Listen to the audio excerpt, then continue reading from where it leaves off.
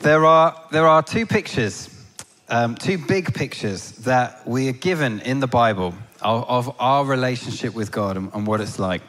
And the first of those is the picture of him as our father, and we're his daughters, we're his sons, we're adopted into his family. And I don't know about you, but I like that image, and that's one that I gravitate back to. But there's a second one, and it's one that we talk about a lot less, but it's, as I've been discovering, a core picture for our relationship with God. And it's this picture of marriage. That Jesus is the bridegroom, and we are, as it were, the bride. That he is the husband, and we are the wife in this sense. That he is the lover of our souls. And even as I describe that to you, you may well be reacting internally that is not an image that necessarily sits easy with us. Not only with the blokes, but probably particularly for those of us who are blokes. It's not something that we would naturally gravitate towards. It can seem a little sloppy. It can seem a little sentimental. It can almost seem irreverent as well to speak of the holy God in these kind of this language of a bridegroom and us as his bride being married to him. It may well be that you're here and you're not yet a follower of Jesus, and you've come along just to find out how strange Christianity is or isn't, and we're talking about Jesus as the lover of our souls, and you thought, I thought it was weird, and now I know for sure. And so, welcome.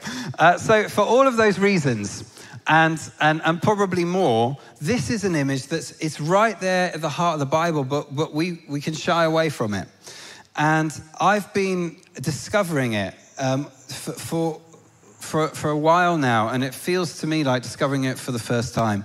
And I think I kind of always thought of it as a little bit of an edge thing. This is like an image that's on the edge. It's in half a verse somewhere in the Bible, and some people take it out of context. But it's absolutely not. And I don't know if you've ever seen one of those magic pictures that are sort of like illusions, where it's like it's a picture of a rabbit, but it's also a picture of an old woman. Do you know what I mean? And it's like you're looking and looking and looking. You see the rabbit, you can't see the old woman. And then someone points out, oh, this bit's her face. And at that point, you know, we get it. And then when you see the old woman, it's like you can't unsee her. She's all that you see. For me, it's been a little bit like that. It's been, I haven't really seen this in the scripture, and now what I'm finding is this is everywhere I look. And just to give you a few examples of it, in the Old Testament, the great picture of God's relationship with Israel is one of a marriage. And so he marries the people of Israel. And the sin of Israel, the main sin in the Old Testament, is that they worship other gods. It's idolatry. But the idolatry of Israel is described in language of adultery. It paints this, in many places in the Old Testament, this graphic picture of Israel as an unfaithful wife to her husband, God. And then in the New Testament, John the Baptist, the one who introduces us to Jesus, who kind of like paves the way for him, he introduces him as the bridegroom. Jesus is the bridegroom. John talks about himself almost like an usher at a wedding. Then Jesus himself, he talks about himself in the language of he's the bridegroom. And he tells these stories, these parables that are pictures of a wedding banquet, or a time when 10 virgins go out and they're waiting for the bridegroom to arrive. So it's right there at the heart of the New Testament. And even more so, it's what the New Testament is pointing us towards, what it's building up to. Because in the book of Revelation, this picture of our future, the language of God coming to earth and making a new heaven and a new earth is the language of a wedding. It's like the wedding feast of the Lamb, where again, Jesus is the bridegroom and we, the church, are his bride. And then this is in the letters. So in Ephesians, Paul talks about husbands and wives, and he talks about marriage. And then he says, this is a profound mystery, but I'm talking about Christ and the church. So it's everywhere, strange as it may seem, the picture of a bridegroom and the bride, a husband and a wife, two lovers who are one in flesh, is a picture for us of our relationship with God. And so if we can, if it's possible, let's park the strangeness of the image just to one side, and let's allow it to speak to us of how he feels towards us, because as I've gotten into it, I've realized there is some incredible truth here that we want to digest. And one of the best places to go to do that is a book called The Song of Songs. And if you've never come across it, it's in the Old Testament, and it's really a love, it's poetry. It's really like a love story. And so think of the great love stories of our time: Romeo and Juliet, Posh and Bex, Richard and Judy. All depends what generation you're from. Ross and Rachel, Mike and a kebab. These great romances that we become obsessed with, right? So all of those romances, they pale into insignificance in comparison to what you're reading about in the Song of Songs, because it's the story of love between a king and his maiden. And it's a celebration of human love. And we can learn so much from the book about human love and love in our own relationships. But it's also been read, rightly so, for centuries as a picture of an allegory, a picture of the relationship between Christ, who is the king, and the church, who is the maiden, and the love that exists between the two. And once you start reading it, you can see that you are really off to the races pretty quickly, because it starts with the maiden, and she just right from the off talks about how much she desires the king. So it says in chapter 1, verse 2, "Let him kiss me with the kisses of his mouth, for your love is more delightful than wine. Take me away with you. Let us hurry. Let the king bring me to his chambers." That's in verse 4. So by the time we got to verse 4, she's already saying, "I want the king to take me to bed." That escalated pretty quick. It's the maiden's longing for the king that speaks of our longing for Jesus, our longing for God. And a little bit, there's a part of me that absolutely connects with that, because a big part of me, because you see this in the scripture. We know we're to long for him. We know we're to desire him. So in the Psalms, it says this just in different words. It talks about, at one point, the psalmist says, "As the deer pants for the water, so my soul longs for you." Elsewhere it says, "Better is one day in your courts than 1,000 anywhere else." We're told that we are to love the Lord our God with all our heart, all our soul, all our mind, all our strength, that we're to long for him. The invitation was never to just a satisfactory working relationship. It was always to a love affair. And this idea of our wanting to see his face, our longing to hear his voice, is like, yeah, okay, we don't live there always, but we know that's where we're meant to be as his people. That's what we're meant to be. So we can perhaps connect with it on that level. But you know what? What has really blown my mind as I've read this book again has been not the bits where the maiden, us, speaks of her desire for him. It's actually been the bits where the king, he, speaks of his desire for her, us. That way around. And when the king is talking to the maiden, it's out of the depth of who he is, and he's telling her how he feels towards her, how much he desires her. Not long after I moved to Watford, I was living on the Meriden, just down the road, and I was cycling home, 10 o'clock one night, and I saw this lad who was about 15, sitting on a fence, crying. And that didn't happen very much. I went over to him and I just said to him, "How are you?" And he obviously wasn't doing very well. And then he told me a bit of his story. And he told me that he'd never known his dad. His mum had died a couple of years before. Both of his older brothers were in jail. He was being looked after by a social worker who didn't want to know. And his girlfriend, who lived down the road, had just dumped him, which is why he was sitting there crying. And I didn't know what to say to him.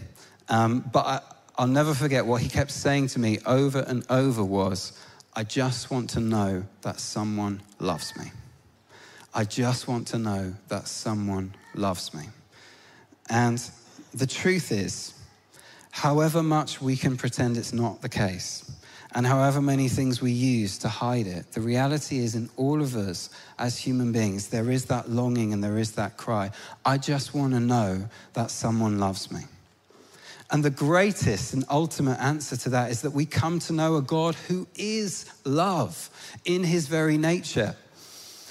But isn't it the case that for so many of us, not always, but sometimes quite often, we feel insecure in his love? We doubt it and we question it. And it's like we've come to know him, and yet there's still that part of us that thinks, I just want to know for sure that somebody loves me. Well, if you can relate to that, if that's where you're at, if you ever have questions or doubts, if you have insecurities about the love of God for you, may I suggest reading this love poetry and hearing the words of the king spoken to the maiden as God himself, Jesus, speaking to you. Because when we do this, it becomes very hard to doubt his love. So here's a few examples of some of the things that the king says to the maiden.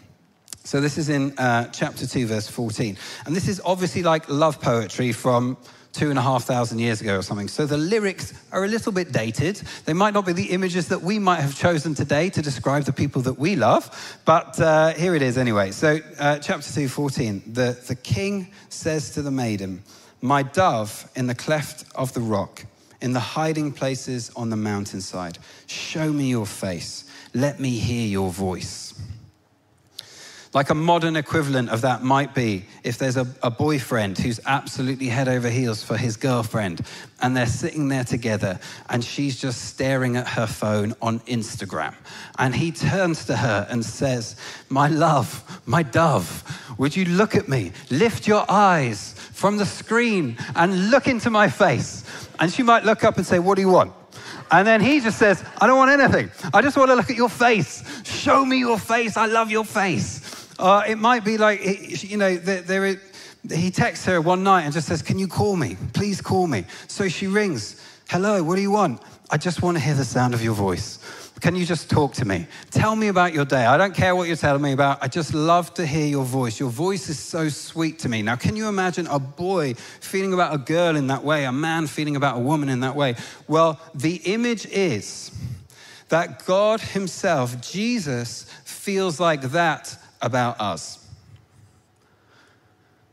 Really? He wants me to show him my face? He thinks my voice is sweet? Really? Yes, really. And when the penny begins to drop on this, then do you know what? It transforms so much, because it goes from, I need to pray because it's a good thing to do, to, I'm going to show him my face. He wants to see it. He desires it. It goes from, I need to worship because I should, because that's what Christians do, to he longs to hear the sound of my voice. He desires that. It's sweet to him. His desire is for us in this way. And then here's another bit. The maiden describes her lover, the king, running towards her. And this is what she says in verse 8.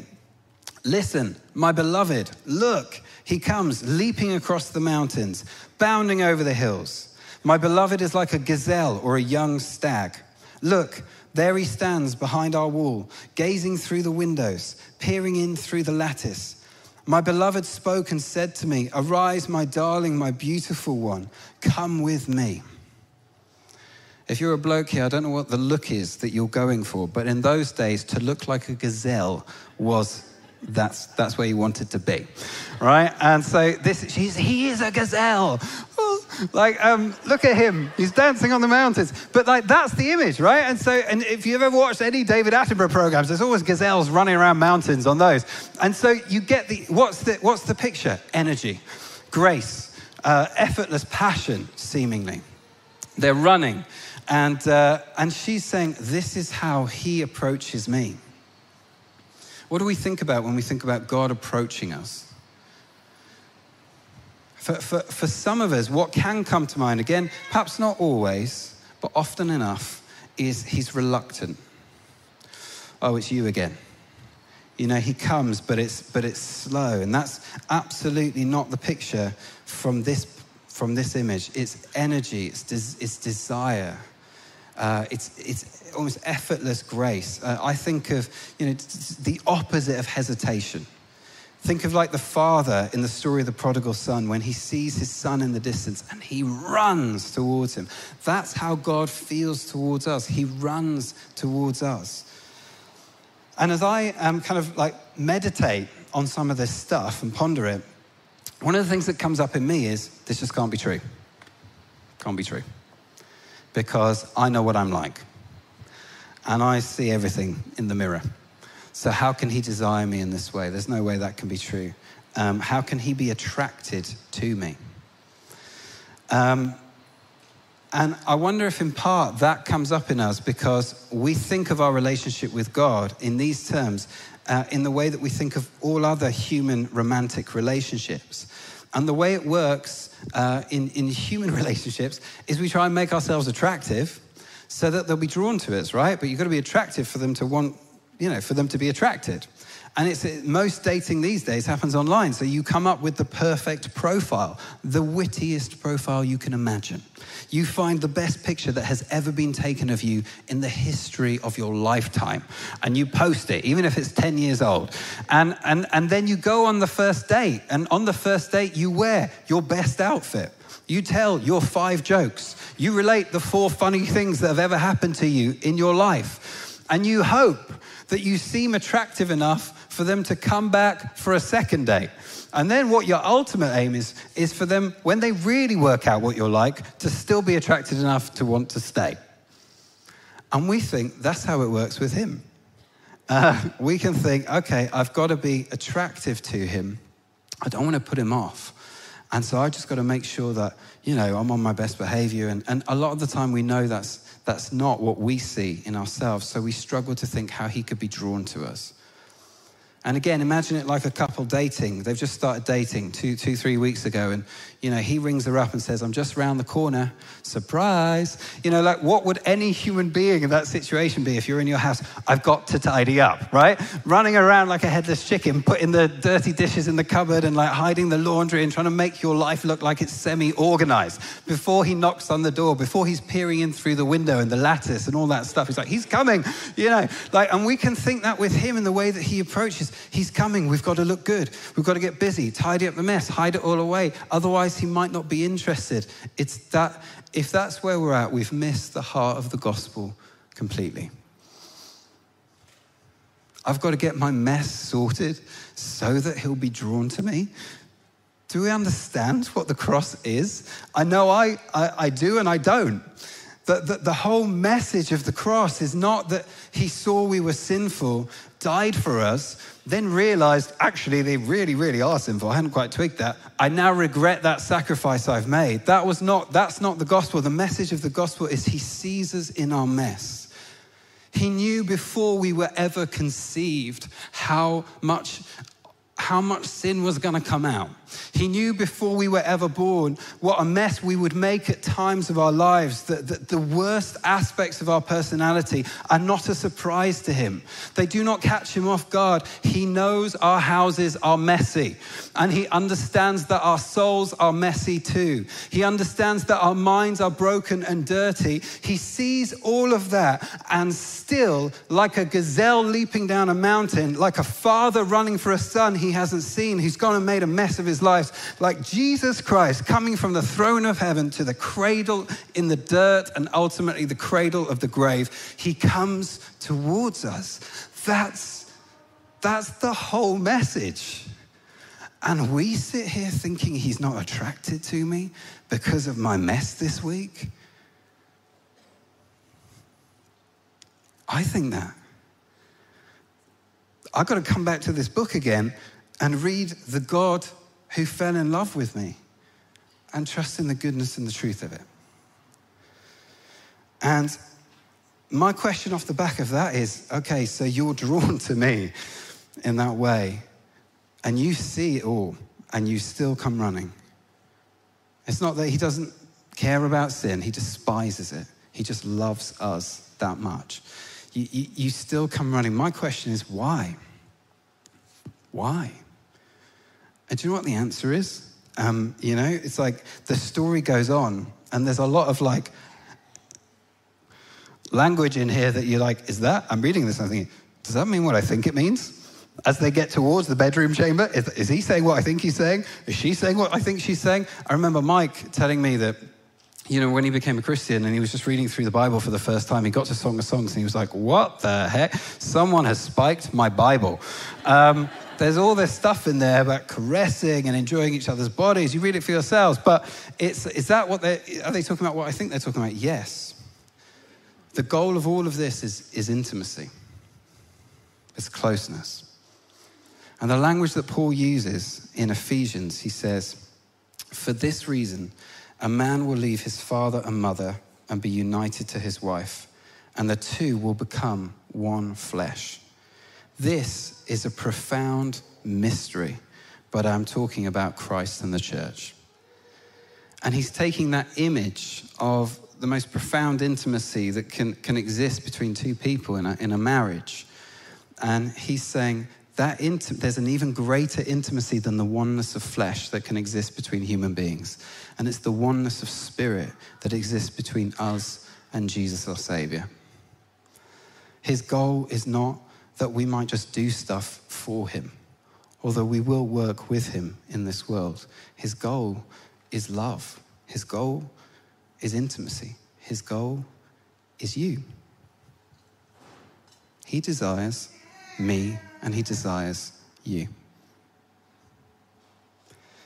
And if we can absorb this, the implications of it are so far-reaching. And the maiden, she gets it. And so there's a few places where she says stuff like this. I'll just read this to you. Chapter 7, verse 10, she says, I belong to my beloved, and his desire is for me. She was so confident of his love that she could say something like that. Just imagine if you were able to wake up in the morning and know, absolutely know, beyond the shadow of a doubt, beyond even the faintest whisper of a question in your heart, I belong to him, my beloved. His desire is for me. Can you think about how we would pray differently if we just knew that his desire was for us? How we would serve him better if we just were just at peace, that we belong to him and his desire is for us. It is. It is. And a question to finish is, what is the practical application of this talk? Having done all of that, what's the practical application? I've got to have a practical application. The practical application is this: for us, all of us, to enjoy it. Imagine you won a holiday to the Caribbean and first class. You travel there, you get out, it's beautiful sun, you remember the sun really does exist and it's heat, and you remember what that felt like. You hadn't felt that for so many years. And you go to this amazing 5-star hotel and you walk out onto the balcony and there's the view and there's bathing in the sunshine and stuff. You wouldn't at that point say, what is the practical application of this holiday, would you? What you would do is you'd be like, I've won. I'm going to enjoy it. I'm going to get out on the sun lounger and I'm going to bake in the heat till I'm as pink as can be. I'm going to soak this up. I'm going to enjoy it. The practical application is we get to enjoy him.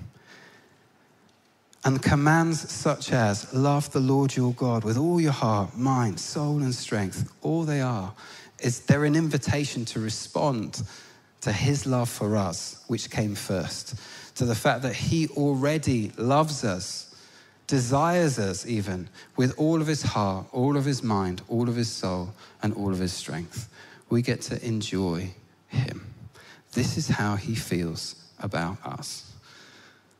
I belong to my beloved, and his desire is for me.